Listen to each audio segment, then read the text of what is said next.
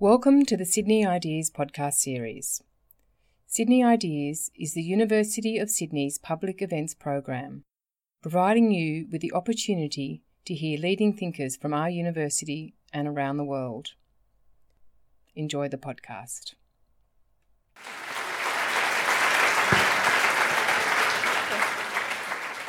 Anna Greenberg, a principal now of Greenberg Quinlan Rosner Research, and she is a pollster. She works in a wide range of sectors: political sector, not-for-profits, academic sectors. She has taught public, open and survey research methods. She was 3 years ago, she won Pollster of the Year for her work particularly on the Bill de Blasio campaign for the Mayor of New York City. She got married this May, I notice. And she's very much a leader in data analytics and micro-targeting. So I think that the whole business of trying to work out what role social media does play. And I'm sort of obsessed with not overstating it, but not knowing it, but not getting carried away, because I find that I just do see some people sort of talking to themselves, I think, about it. But welcome. Thank you for having me. It's very nice to have you here. So we had got to that question of whether it was whether it was Clinton, the word Clinton, or the fact that she was a woman, she had a vagina effectively, that really had the bigger proportional impact on that result, even though she got 4 million votes more. Now, you must have done a great deal of reflection being a good New York gal. What do you think now, 6 months on? So why did she lose, or what role did sexism play in her losing? Oh, well, both questions. Very good question, Sure. Precision. Sure. I suppose I'm more interested in what role did it play in her losing? Sure. Well, it's a really hard question to answer, and in some ways, people have, I think, been discouraged from looking at that question of sexism. And in fact, in some ways, Hillary Clinton herself has made it a little difficult to talk about, because post-losing, on a number of occasions, she has blamed many, many, many things on sexism and has been somewhat unwilling to be reflective about the ways that her campaign or even herself as a candidate may have been problematic. So what it's meant is that now if you say sexism, they're like, oh, not that again. And so it's had this sort of chilling effect, and I've heard very little conversation about the role that sexism played in Hillary Clinton's loss, which of course it did play a role, but it's become this sort of trite, you can't talk about sexism because she always talks about sexism. I can tell you from my own experience, she had problems with around her gender on many levels. And one is just throughout the course of her career. I did an analysis of her favorability looking from when polls first started sort of taking the temperature on Hillary Clinton in 1991. And the American Enterprise Institute has a great database, public opinion database, and they have her ratings going all the way back to when she first came onto the scene. And you can pretty easily map her favorability sort of goes up when she's playing a dutiful woman helpmeet sort of role, and goes down when she's challenging gender norms. And so when she says, I didn't stay home and bake cookies during the first presidential campaign for her husband, her favorability goes down. And then she's wearing a pink sweater in the map room defending her husband when he, around Monica Lewinsky, her favorability goes up. It goes down when she's in the primary with Barack Obama, but goes up when she's serving the president as Secretary of State. So she really has this and it really goes up and down and up and down. And it really maps pretty closely to when she's challenging gender norms. So there's no question that her gender has affected how people see her and the role she's played over the course of her entire career. What I saw during the campaign itself, I worked, I'm a Democrat, and in political consulting in the U.S., you either work for Democrats or you work for Republicans. And I mean, it would be a little weird to work for both sides, and the few consultants who do it don't get a lot of business, because why would you want either side to know each other's secrets? So I work for Democrats. And I worked for the labor unions, the For Your Future PAC and SEIU did a big independent expenditure on behalf of Hillary Clinton. And we did a lot of work looking at Democrats, because the role that labor traditionally has played in elections is mobilization of kind of base progressive voters, and sort of leaves the kind of persuasion of swing voters to the campaign itself. And so I did a lot of focus groups with Democrats, and I was stunned at the things that Democrats said about Hillary Clinton. Men in particular, though I certainly heard some from women. I heard things like, I don't want to vote for a woman. I don't think a woman should be president. I don't think a woman can be president.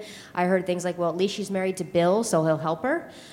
People said things like, well, at least she has experience in the White House, as if having been a senator or Secretary of State, she was First Lady in the White House, right? And while granted she, did a lot on policy as First Lady, she had done a lot since she'd been First Lady.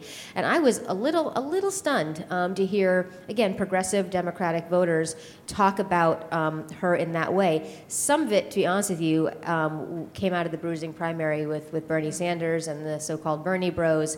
And there was a lot of sexism around the ways that they communicated about her. And when I did focus groups among younger men in particular, you heard a lot of sexist comments about her. And it was almost like, they didn't want to vote for their grandma. It was sort of that stark. But they were prepared to vote for their grandpa, being Bernie. Well, I think older women and older men are perceived differently. I just think age is not the same for men and women, and I think as women age, they aren't seen as I don't know, competent or as energetic. Think about it. I mean, in my view, there's no question that Hillary Clinton is more healthy than Donald Trump, but the conversations about her stamina and, would she be able to hack it? And obviously the pneumonia thing didn't help. But no one talked about his stamina, even though he's a year older than her and seriously overweight and eats KFC on his airplane and says that if you exercise, it drains your energy. It's bad for you to exercise. So the idea that, her stamina was an issue, and I think that's directly related to her gender. Again, there's many other layers of the onion we could peel here, but there's no question it was a part of how people saw her. Can you imagine another person whose name isn't Clinton, a woman, being nominated in the next time round or the time after that by either side? Absolutely. I see. Yes, absolutely. I think that which Hillary would undermine the sexism. No, not necessarily. I mean, I think people who are pioneers. When you think about Eleanor Roosevelt and the role that she played in the White House when FDR was president, she was constantly attacked for playing outside of her lane. I think it was very unique to Hillary Clinton.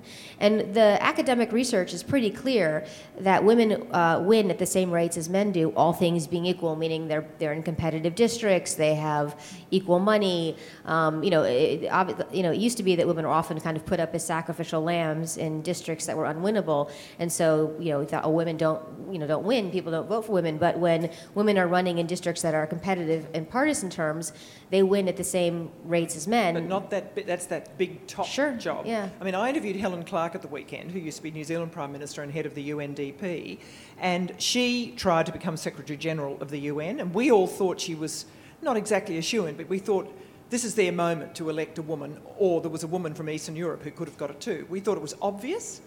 She was beaten by a man, and she talked about the opaque nature of the voting. She was beaten by politics. The Americans wouldn't have her because they can't stand what New Zealand has done with a range of foreign policy things. But she said she met her first glass ceiling. She's been a remarkable contributor. Her first glass ceiling at the UN, and she was really antsy about it, actually. I was quite struck by it. But that was that ultimate, it's one of the big jobs. And Nancy Pelosi does very well. But we're all looking on, I think, as women and men, and thinking, yeah, but that's not the big one. I am optimistic. I think that she was a unique candidate in both positive and negative terms, and many of the things that people thought about her around her gender were unique to her. But if you look at below the level of president, we have really compelling evidence. Jennifer Lawless, who was one of Simon's students at Stanford at American University, has done the definitive work on this, and the lack of representation for women in office in the U.S. is a supply problem. It's people not running. It's women not running. It is not, once women run, again, if they're competitive on money, competitive districts, they win at the same rates as men. Part of it is that partisanship trumps everything, and the U.S. has become so polarized in partisan terms. If you look, for example, at something like ticket splitting, so people voting, say, for top of the ticket for a Democrat and down the ticket for a Republican, there used to be a fair amount of ticket splitting in the U.S. There's almost no ticket splitting now. It's straight down the ballot, and there are very few people in the middle. And frankly, that just really trumps gender. So tell us, we hear this all the time, but I mean, do you have Republican friends anymore? Did you ever? I want to know what it's like for people personally, because people do tell us this. I don't know whether it's got that much worse or what. I have acquaintances who are Republicans. Okay. No, I mean, there's a book called The Big Sort by Tim Bishop that's very important. It talks about how people sort themselves in America, and more people are choosing to live near people who are like them. There was a poll by Pew that said people would be more upset if someone married someone of a different party than a different race. Really? So, why... Big question, I know, but why do you think, as a pollster who's really tried to meet, if I can read about you, understand temperament and sensibility and subtle shifts, why is this so acute right now? Which aspect? The division, the notion... Oh, right. The division. Well, it goes back to what I know on Twitter you were talking about before I came here, it goes back a lot to gerrymandering, which is to say that as districts have become less and less competitive, members of Congress have become more ideologically polarized because they don't need to speak to the middle. If you're winning with 60-70% of the vote in a Republican district, you don't have to persuade anybody. And that's true on both sides. And certainly with the concentration of Democrats in cities and Republicans in rural areas, there's a geographic bent to it as well. And so over time, gerrymandering, which, obviously the Republicans in the mid-'90s really sort of started to focus on gerrymandering and figuring out how to draw these districts in ways that were favorable to them. But after 2010, when they took over a number of states that had either Democratic or at least mixed party leadership, places like Wisconsin and Michigan and Pennsylvania, they drew those lines. I mean, Pennsylvania, well, they're all terrible in terms of the lines. And so the sort of polarization starts in the mid-'90s. I date it to Newt Gingrich, but it, sort of the majority of the majority, right? Because you only bring things to the floor that you get a majority of the majority to vote on, which means you don't compromise. And so that sort of governing philosophy, which I think, now Mitch McConnell, who said, my job is going to be to stop anything that Barack Obama wants to do. So, it's 94 till then to 2010 with the Republican wave has, again, led to leadership or representation in Congress that requires very little accountability to voters, and certainly there's absolutely no incentive to speak to the middle.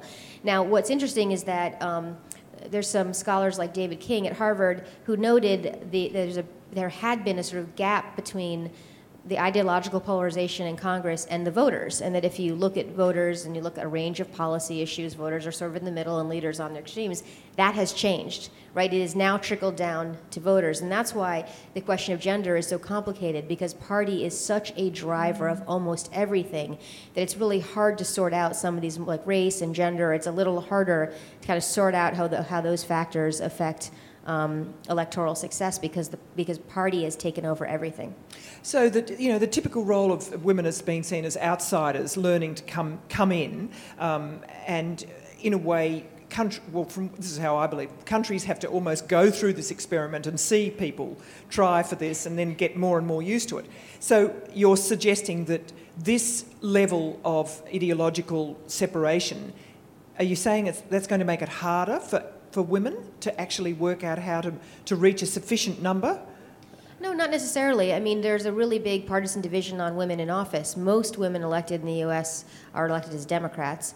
And there's an organization called Emily's List, which is very, very powerful. Yes, we have that here too. Yes, which has been around since the 1980s, and its only sort of mission is to recruit pro-choice Democratic women to run for office, and it's an amazing institution and what it's done in terms of the money it's raised for women candidates, but they do way more than money. They train candidates. I mean, I'm currently working on a bunch of campaigns for women running for Congress because everybody and their mother wants to run for Congress right now in the U.S.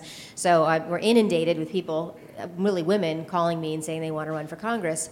And they are getting institutional support from Emily's List. They're writing press releases for them. They're helping with website content. I mean, they're helping all these women sort of get off the ground. And so you have this, it's not just because of Emily's List. There's a lot of reasons for it, but it's much harder to be successful as a Republican woman. There's only one woman in leadership on the Republican side, Kathy McMorris Rodgers. There's no other women in leadership. There were no women crafting the secret health care bill in the Republican Senate until there was such an outcry. It was 13 men that they put a couple women on whatever the secret committee is that's going to change 1/5 of the U.S. economy. Absolutely, women are successful in this environment, but they're much more likely to be successful as Democrats. Let me ask you, this is a bit of a difficult question because I've been reading about Hillary is writing a memoir and so on, and is there anything she could say now that would improve the lot of further Democrat women? Because she's certainly getting pummeled at the moment. Sure. I don't know. I think when she blames everything on sexism, it is unhelpful because, I mean, I voted for her. I was working for her. I wanted her to win, but you have to be, blind to not see the problems of her as a candidate and her campaign. And so every time she takes something and says it's sexism, I think it actually hurts women because if everything's sexism, then you can't do anything, right? Mm-hmm. And so it's very difficult, I think, for somebody to acknowledge that they were very problematic as a candidate. I mean, sure. So I don't blame her for not wanting to talk about her limitations. And the campaign was very, very poorly executed. And so that's also something the Hillary for America people have really kind of closed ranks, and no one's really talking about sort of, what happened inside the campaign. And I wasn't, on the campaign. So there's many, many reasons why she lost. But I think when Hillary Clinton blames everything on sexism, I think that makes it harder. Is she doing that? Is she?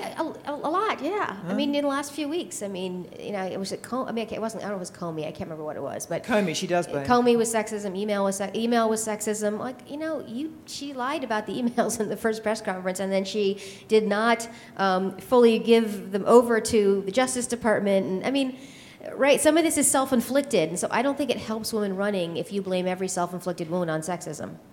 And have you examples of women who do take the risk? Because it's a risk, obviously, of saying, look, I stuffed up in these key areas. I mean, Julia Gillard, who was our first Prime Minister, she had this great line, sexism doesn't explain everything, it doesn't explain nothing, whatever the phrase is similar. So I mean, is it worth taking the risk of acknowledging your own shortcomings, which is a big thing? Women have been doing that, and it's allegedly been a problem. Well, I don't think she has to do anything right now, right? She's a private citizen. She can do whatever she wants. And I'm not really speaking about gender here, but there are really clear examples of people who've had to get up and acknowledge their shortcomings in order to open the door for them to be successful. Certainly, Bill Clinton, got up and apologized to the world.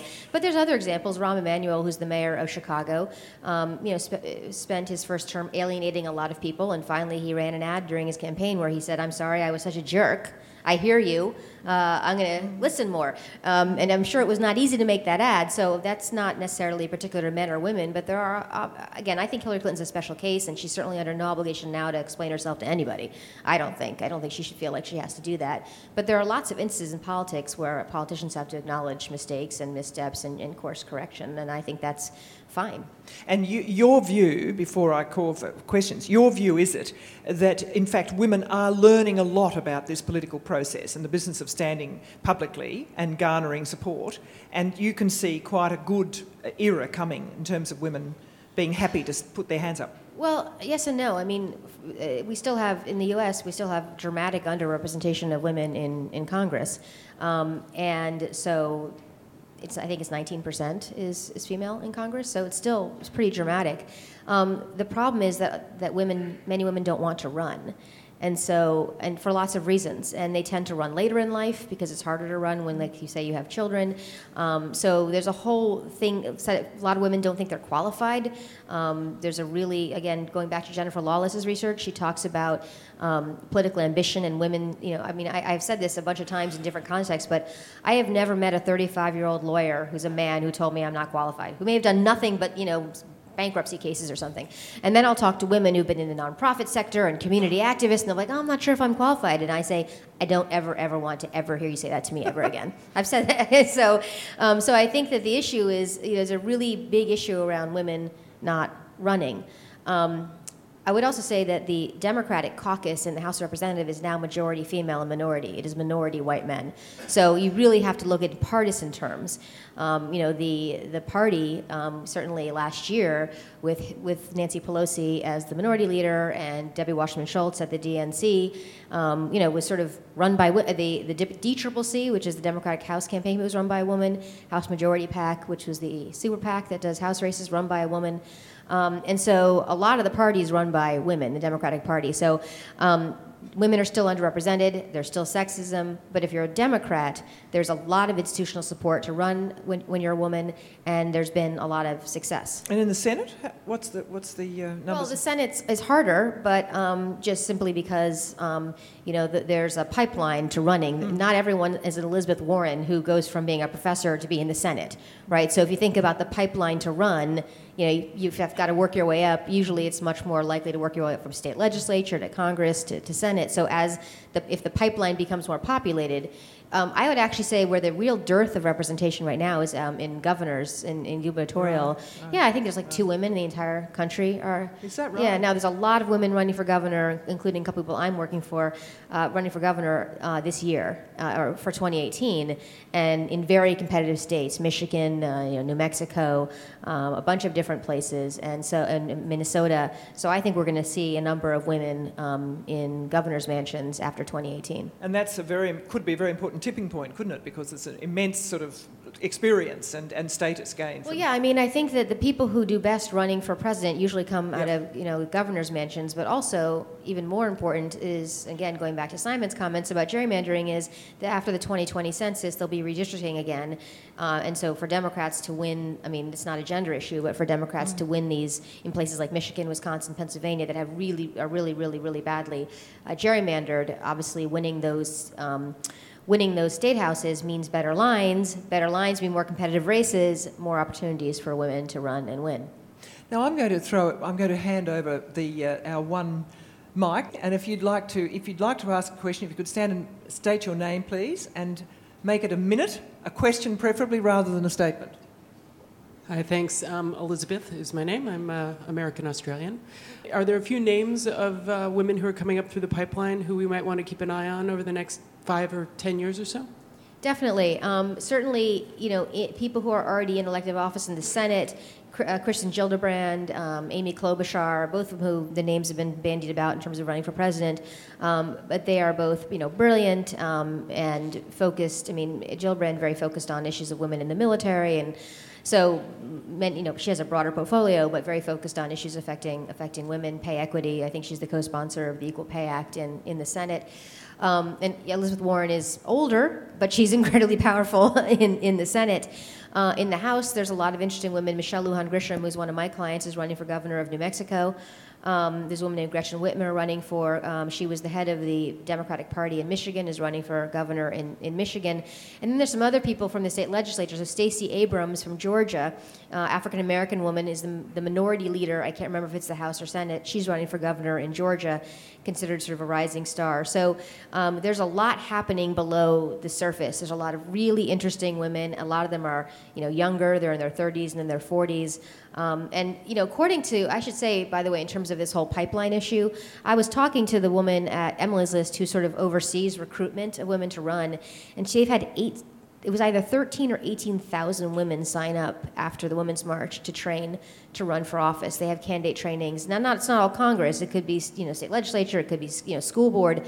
But they are inundated with women post-Women's March who want to run. And I'm working for a couple people right now who told me they decided to run after the Women's March. So I think we're going to see a record number of women running this year.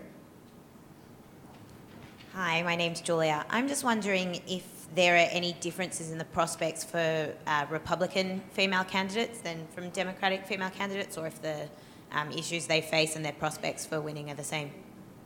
Well, I don't know what happens with Republicans as well as I know with Democrats, but they seem to have a really hard time recruiting people to run. And they have tried, not that successfully, they've appointed a couple of people or within the caucus in the House to be in charge of recruiting women to run, but there's no equivalent of Emily's List on the Republican side. I think there's like Susan B. Anthony something or other. I don't even know what they are. There's a couple groups that are supposed to help Republican women, and I'm not really entirely sure why, aside from sexism and traditional power structures among conservatives and women's roles and that sort of thing. I'm not entirely sure why. there aren't. But like I said, there's only one woman in leadership on the Republican side, and there's in the Senate there are no women. There are no women in leadership. I mean, it was when Democrats lost the majority in the Senate. I mean, there were women chairing the budget committees, and there were women, senators chairing committees, and that all went away. So I don't exactly know why Republicans do such a poor job recruiting, but they do, and it's always really obvious and is always sort of noted. I'm sure you all saw the picture of again, I mentioned the health care bill is all being sort of developed by men in the Senate.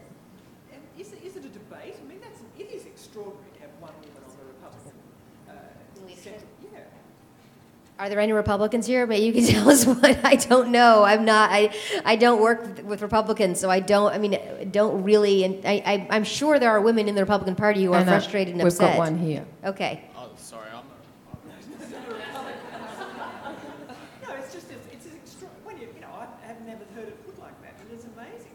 Okay, yes, sir. Good day there, Anna. So we've spoken a lot about the identity aspect of Clinton's campaign. Do you come across many voters who sort of ignored that identity aspect of the race and focus on the policies between the two candidates? And secondly, completely unrelatedly and very indulgently, why are Democrats, as a Democratic pollster, why are Democrats so bad at state-level politics? Well, so with the first question, I think that this goes back to partisanship. I mean, obviously there were tremendous differences between Trump and Clinton on policy. So I'm not sure there's one thing that they, at least when he was running for president now, agreed on. He used to be a Democrat, so he used to be pro-choice and things like that. But for the purposes of running for president this time, he was a Republican. But again, partisanship sort of drives everything. So, partisanship is a sort of a lens through which people see candidates and they make assumptions. People assume Republicans are pro-life. They assume Democrats are pro-choice. It's a heuristic. It's a shortcut for people. And so those are applied to both Trump and Clinton. I think the more interesting kind of matchup was Sanders and Clinton. And what's interesting in that respect is rhetorically there were huge differences between them, but in policy terms there were very small differences between them. There were actually very few differences on kind of core values. They were very similar records voting in the Senate. And it was actually really difficult, as you probably, if you were observing the primary campaign, for Clinton to find ways to differentiate herself from Sanders on policy grounds. So they focused a lot on guns, because that was the one kind of blaring area where he had some votes that were considered, not good votes on guns. And it's not that guns drive American politics, but it was the one area of kind of policy difference that they could sort of really identify. Now, rhetorically, there were very big differences. I mean, he was obviously a populist and, a socialist, democratic socialist, and, she was much more establishment. And so at least rhetorically, they seemed like there was a huge gulf between them, but in fact, there really wasn't. On the state level, I think there's a couple things going on. One is I think there was a fair amount of complacency at the state level. Republicans got much more focused much earlier. It's just like Republicans have done a great job for themselves on redistricting and sort of focused on it earlier. They also focused on state legislatures and winning legislature. And there's a group called ALEC, and there's a variety of other groups on the Republican side. There are super PACs that are really focused on state legislative seats, which are actually pretty easy seats to flip because it doesn't take very much money. I mean, you can put $100,000 into a state legislative seat and flip a seat. And in context of yesterday's race, which was $50 million, $100,000 isn't that much money. And so Democrats have sort of come late, and the main institutions that have been focused on state legislatures have been labor unions, who have been on the decline because of the decline of manufacturing, and so the private sector unions have been losing membership and therefore dues and money. And when the recession hit, there was a huge hit to unions because of the layoffs of public employees, teachers and state employees. And then layer on top of that, the Republicans who took over completely in certain states like Wisconsin, for example, passed laws gutting labor unions. And so I think labor union membership in Wisconsin's declined about 40% after Scott Walker eliminated integrated collective bargaining for public employees. So what you have is a Republican focus on state legislative races and the labor movement being heavily focused on it, but the labor movement kind of being gutted and hollowed out by both economic trends and then years and years of Republican assault on workers' rights and organizing rights. There's sort of a renewed focus on state legislatures, and I think that you'll see a much sort of greater focus on state legislative races. But let me just add one thing about state legislative races, and this goes back to ticket splitting. It is now getting to the point where even state legislative races are completely tied to the top of the ticket. So I was doing this analysis of, I was writing surveys where I had to ask, who are you going to vote for governor? Who are you going to vote for Senate, Congress, state legislature? And I was like, a respondent on the phone can't listen to that many questions on the vote. So I was like, what can substitute for some of these different, be a proxy. And it turned out vote for Congress was 0.9 correlated with vote for state legislative. So as I stopped asking the state legislative question and just used the generic congressional. So as this polarization has set in, it has trickled down, and now even, like I said, even state legislative races. I do a lot of work in state legislative races where I have Democrats getting attacked for voting for, being for Obamacare, like not even in Congress, right? And it's just the generic attack on Democrats being launched against state legislative candidates. So I think you're going to see a lot more money go into state legislative races. I think the stakes are so high with redistricting after 2020 that, and I think that progressive, I would just say that the Koch brothers, who are, billionaires who fund Republican super PACs, have been very focused on state legislative races. I worked in the Iowa Senate last cycle where we lost the majority, and they were AFP, Americans for Prosperity, which is one of their groups, was sending mail against our candidates in July. We didn't have enough money to even start going into the mail until September. So by the time we got into the mail, there had been 8 to 10 negative mail pieces against our candidates coming from AFP. That's remarkable to have a super PAC working in state legislative races. And progressive donors are much more fickle than Republican or conservative donors. And I think you're going to see progressive donors start stepping up and putting money into these state legislative races. I'll just take, because I might, I'll have to go shortly, but I might hand over to Simon. A woman called Joan Williams has written this this was reviewed in last weekend's Weekend Australian. A US academic and author, Joan Williams, a new book called White Working Class, Overcoming Class Cluelessness in America. And she says that it's important, what's next for Democrats? It's important to mobilise the base and make sure that young people vote next time. I think it's important to continue to reach out to communities of colour and Latinos, but we are not going to be able to govern effectively without the white working class. She's talking particularly about the Democrats. Now, do you agree? I do agree. A white working class women, though, to be clear, have been Republican-leaning for a long time. It's not a new phenomenon. I remember writing about security moms in 2004 in the Kerry-Bush race, right? So it's not a new phenomenon that white blue-collar voters, including women, lean Republican. What was unique about 2016 is they went heavily Republican. I believe Trump got about 70% of white blue-collar men and about 10 points lower, maybe 15 points lower with white blue-collar women, but still won them pretty easily. I think that the opportunity, so I think, you have to look at what ties these different groups together, and there are a lot of really, there's a lot of economic challenges that African American women face and white working class women face around healthcare costs and a whole range of other issues.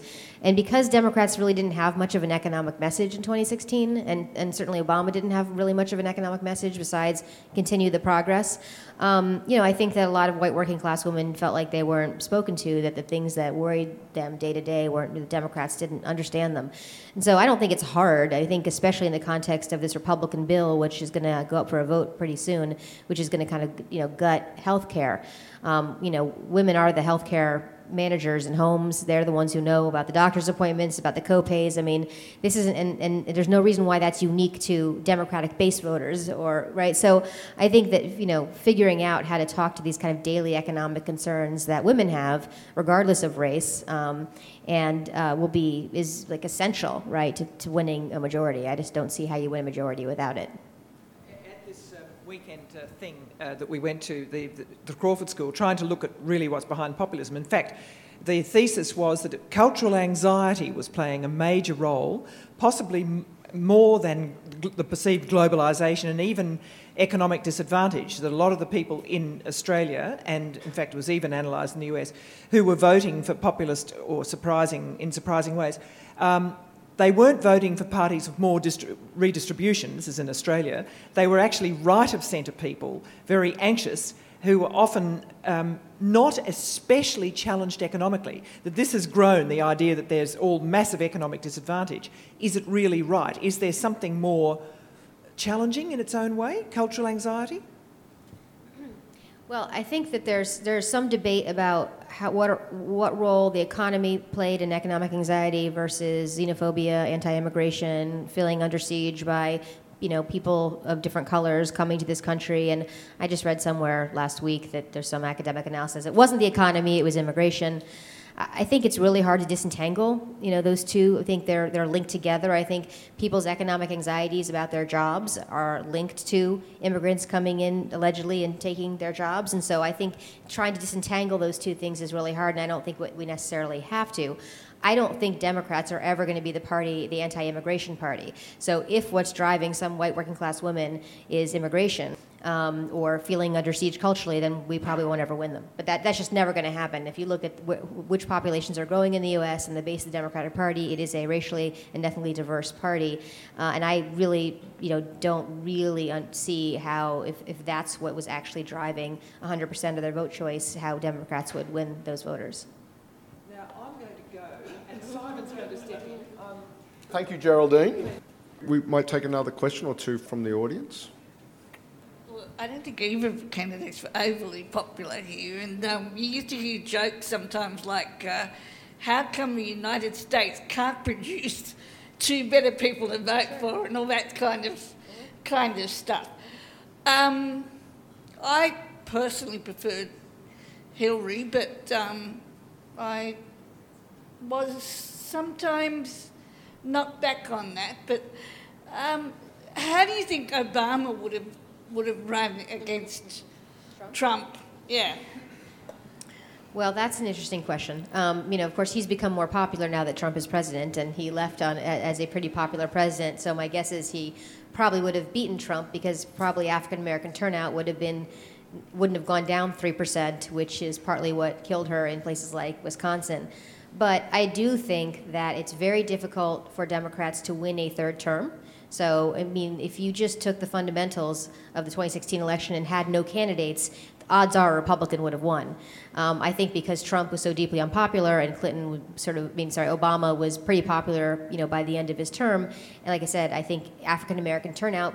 By the way, let me be clear: I'm not blaming African Americans for Clinton losing. The decline of black turnout in certain cities like Philadelphia and Wisconsin was a contributor to her losing, but it's certainly not the only reason she lost. But my guess is you would have seen millennials, so a bunch of the groups that sort of dropped off for Clinton probably would have come out for Obama. But to be clear, the odds were always somewhat against Clinton. If you just took away, again, the candidates themselves, it was very hard for, Bush won after Reagan, but it's very rare to win kind of a third term in the same party.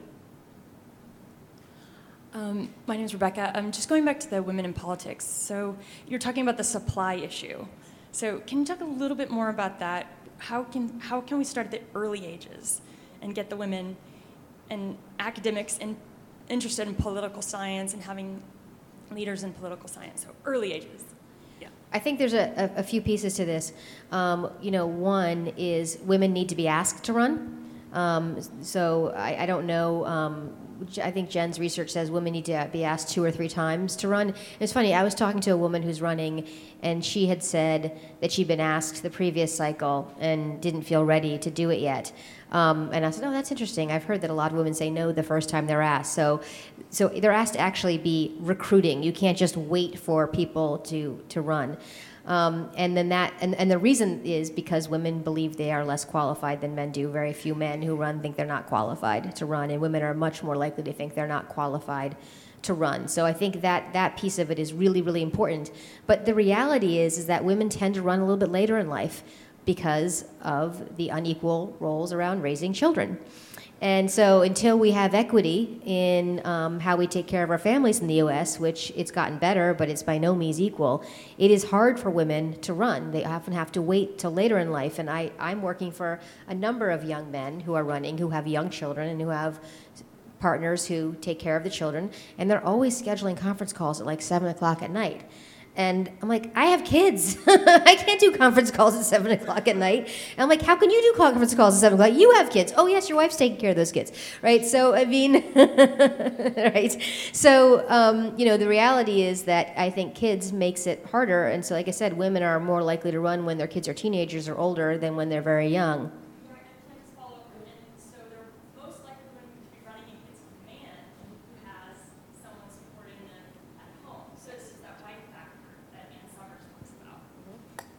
Yes. Right. She. If you couldn't hear her, she said men are often running with someone to support them at home, and women are not, which is yes, often the case. Not always, though, but yeah. Hi. Is there any countries internationally that you see that do that very well, be it structurally or culturally? They have something in place that sort of solves that lack of recruitment for women wanting to participate? And if so, is there something that the US could take from those countries to implement to solve that problem?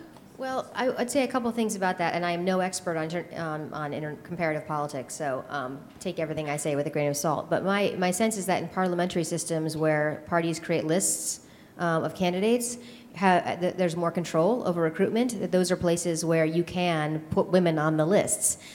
We recruit in a very different way. We don't have lists. We have primaries, and so you have to win a primary. You have to you get no support except if you're a woman. You'll get support from Emily's list in a primary, but otherwise you get no support in a primary from almost any institution. Generally speaking, people try to stay out of primaries. So my sense is that it's parliamentary systems where you have lists of candidates. The party itself can put women on those lists, and then you're sort of in office. But I'm not really that much of an expert. A lot of the women who are kind of world leaders, many in Central America, South America, were married to to previous leaders, and so I don't know that there's any great model out there. But maybe Simon knows better than I am, since he's not. I'm an ignorant American about the world. Okay. The Australian system, right? There is just more party control than in the American system, so that does provide a vehicle. No, you won't. No, but it's important to remember the Australian Parliament, single-member districts for the House. You wouldn't call them lists, but they're close to it for the Senate, the Australian Senate, and that's a vehicle where often, precisely because there is more party line voting there, there's this inside the party debate about how many women to put on the ticket and where they go, and it's sort of more driven top down by parties in Australia that have openly committed to trying to equal up, setting targets for themselves in the national parliament at least, and in some of the state parliaments as well. But it's a good point. Institutions matter. Right, and I mean, I was thinking about Trudeau, and half of his cabinet is female, right? And I do think that kind of, not that you have to have men to get women in all the time, but that is national and party leadership around bringing women to leadership is pretty important, and also providing sort of role models. Like states that have more women in elected office tend to have more women running. So you have a state like Washington, for example, has 2 women senators, had a woman governor, and I think their legislature is about half female. New Hampshire has 2 women senators. At one point had 2 women senators and a woman governor. And so in places where you already have women in leadership, those role models are really important for other women to run. And it's sort of interesting how many blue states like Massachusetts and Rhode Island in the U.S. have no tradition of women in elected office. And it's really, even though these are kind of states that vote Democratic presidentially, there's many reasons why, but that's a piece of it, is that there's just so few role models in those states. Where's Alaska? We have a female senator. We have more women in Western states. Women got the right to vote earlier in the West. I mean, there's just a lot in the West. The U.S. is more open, more libertarian. It's just different. The East is more conservative in a lot of ways. Hi, Anna. Thank you so much for coming in today and taking our questions. My name is Satan, and I'm a PhD student at the Gender and Cultural Studies Department, and my thesis is on the first female military veterans to be elected to Congress. And I've noticed that one of the most overrepresented groups in federal politics in the US are military veterans, having numbered in the thousands historically, but there have only been 6 female military veterans elected. This goes back to your comment about a lack of supply. Is there a push now that we're seeing the likes of Tammy Duckworth in the Senate and Joni Ernst? Is there a push for recruiting female military veterans to run? Yeah, I don't know about female, but there's certainly a push on the Democratic side to recruit veterans from Iraq and Afghanistan, and there's a record number running this year. And I've talked to one woman at least who is a vet from Afghanistan who I think is going to run in Texas. So there are some women in that group, but there's Vote Vets, and there's another group called I can't remember what it is, but their sole purpose is to recruit veterans to run. I'm just going to totally speculate here. I don't know this. My guess is that now that combat roles have been opened up to women and there are more opportunities for women's leadership in the military, you may see more women coming out of the military running. I think you can obviously serve in many capacities, but just putting on my crass political consultant hat for a minute, we like talking about being an actual veteran with combat experience, right? And so as part of a tough person who can, get the things done in Washington, kick ass and take names or whatever. And so it works sometimes it doesn't work, but I think that as more sort of opportunity opens for women in the military, we may see more. I had the sad opportunity to work against Martha McSally in Arizona. And so, because I did Gabrielle Gifford's polling, and then when her district director ran for her seat, I did his polling as well. And she's a tough one. I think she's not going anywhere anytime soon out of that district. But she had a great story. She wasn't just that she was the first woman to fly in combat, but she also sued Donald Rumsfeld for sex discrimination, because he tried to force them to wear headscarves when they left the base in Saudi Arabia, and she wouldn't do it. And so here's a Republican woman who served in combat and sued Rumsfeld for sex discrimination. It's very hard to run against somebody with that kind of profile. Hi. This question may be a little different, but let's say Hillary got in. What would she have done about US car manufacturers and manufacturing going overseas compared to Trump? I have no idea. Obama saved the car industry, the auto industry in the U.S., but I don't know. I don't know. Hi, my name's Marla Minnow. Nice to see you also, again. hello. Thanks for finally getting here. So I'm a member of Democrats Abroad, and question for you would be, gearing up for the 2018 election, if you had 2 things that we should be doing, what would you suggest? To help elect women, or just women Democrats into Congress to help take over Congress? Well, I hate to say this, but giving money. And it doesn't have to be a lot of money. The amount of money that's being raised in small dollars, which was sort of pioneered really by Howard Dean, if you think about it, but has also fueled Sanders, fueled Warren. Small dollars, I believe what's going to save the Democratic Party in the face of unions declining will be small dollar donations.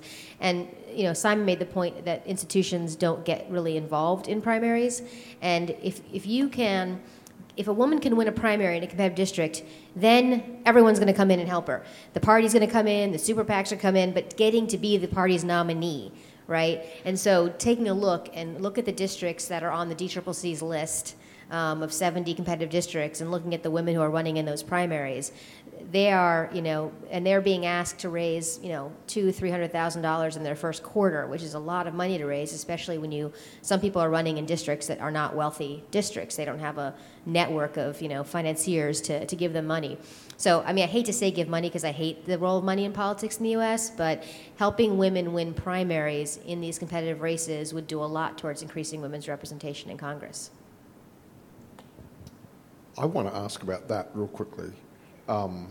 Can you just tell us quickly, like when you're a consultant and you're looking at a woman, right, and you've got party is constant in a primary contest. It's a bunch of Democrats, but your client's a woman running against male Democrats.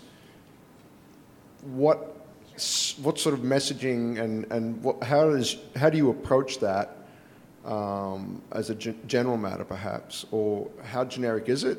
Your answer could well be, well, it's all different, but versus when you've got a male client in the same situation. It's a really interesting question, and it's something that people spend a lot of time thinking about. I can't tell you how many times I've either worked for a woman and they say, all right, well, she's going to get the woman's vote. Or I've worked for a man, because I've certainly worked for men running against women, where they say, oh, she's going to get the women's vote. But there's no correlation between gender and voting in primaries. In other words, if you were to put together a model and you put gender in the model, it will not predict voting for a woman or a man. And I did this. I put together all these surveys from primaries across all these races, and the predictors of voting for a woman were race, so African Americans are more likely to vote for women, being college educated, and being liberal. And so those were the drivers. So there's an ideological commitment to voting for women, and men can have that commitment, and especially men who vote in Democratic primaries are really liberal. So, right, and so that is really the driver. And so I always say to my candidates, if it's a woman, I'm like, please don't count on that. Don't think you're going to win this, because the majority of Democratic primary voters are female.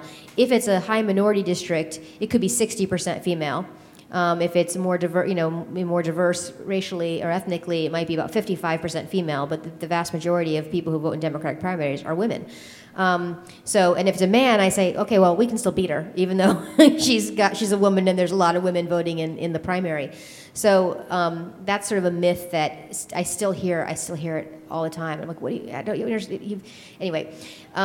I think you have to be careful. When I work for people, if I'm working for a woman, it's not so much that we talk about running as a woman, but I do talk to them a little bit differently about things.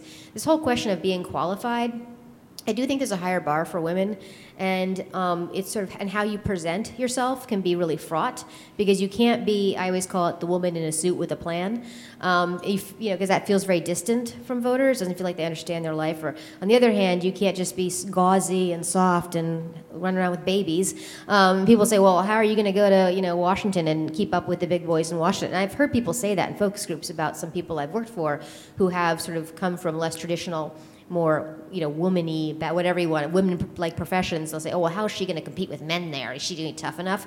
So how you find that kind of middle ground is really hard. When I worked for Gabrielle Giffords, if you look at the ads from her first two races in 2006 and 2008, she was out, fixing tires because her dad had owned a tire company, and she was riding a horse, and she has, a big belt buckle on and, she draws a line in the sand with her cowboy boot and says, you're not going to cross this line and cut Social Security and Medicare, out in the desert.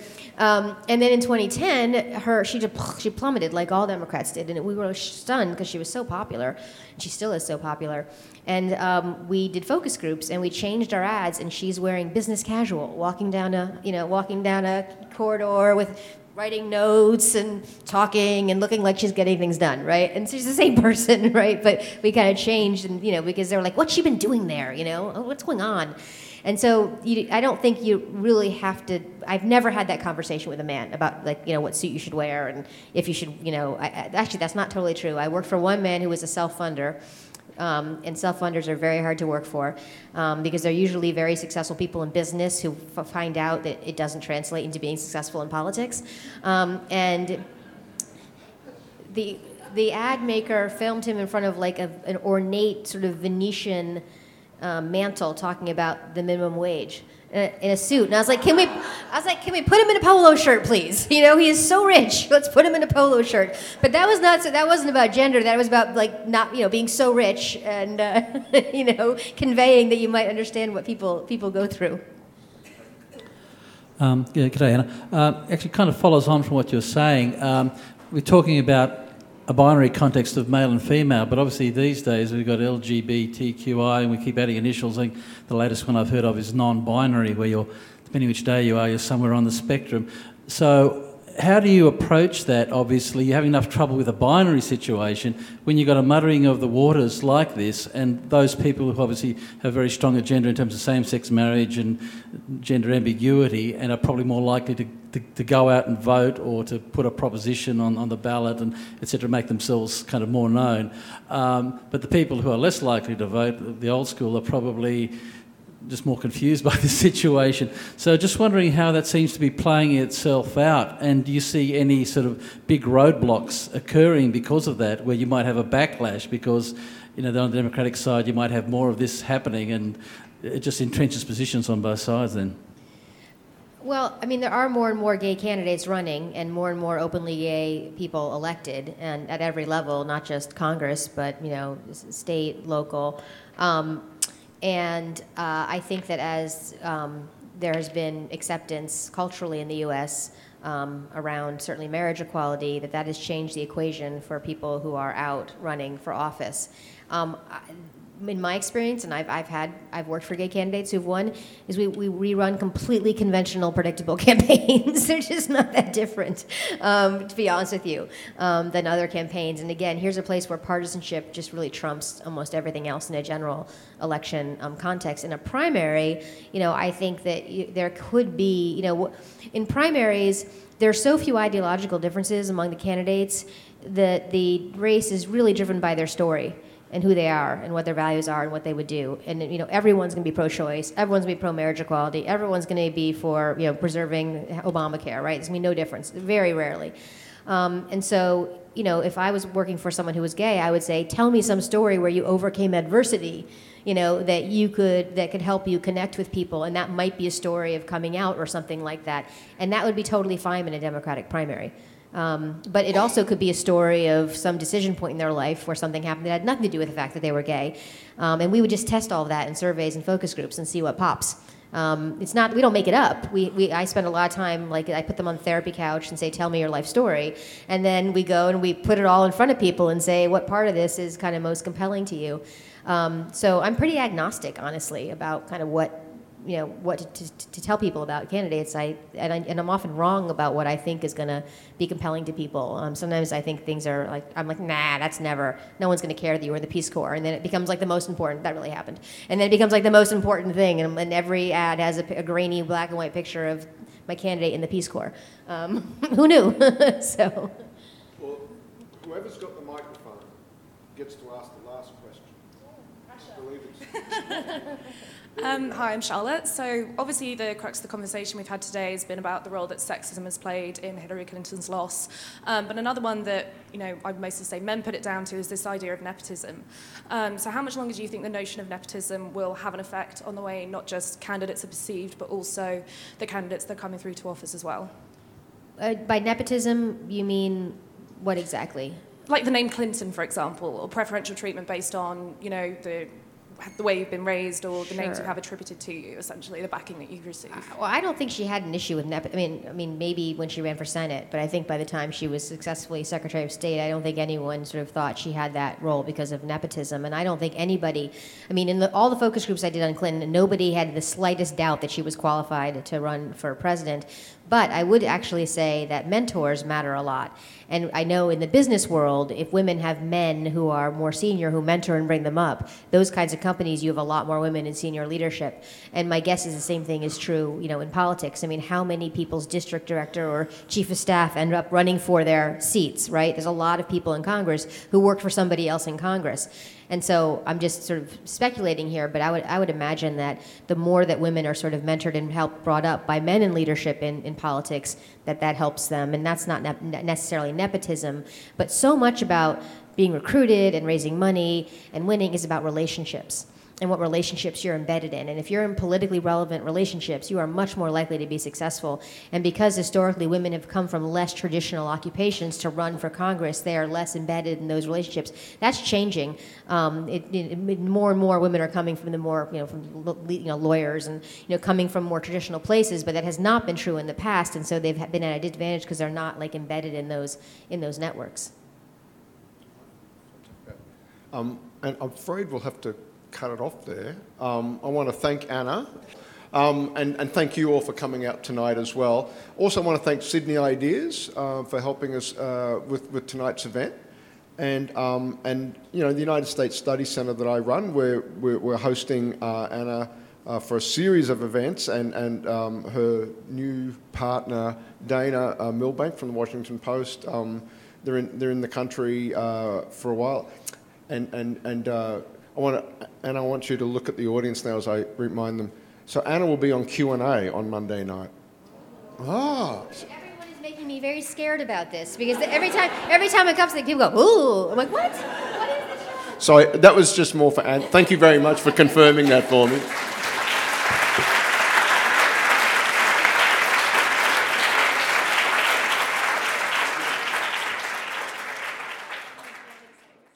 Thanks for listening to the Sydney Ideas podcast series.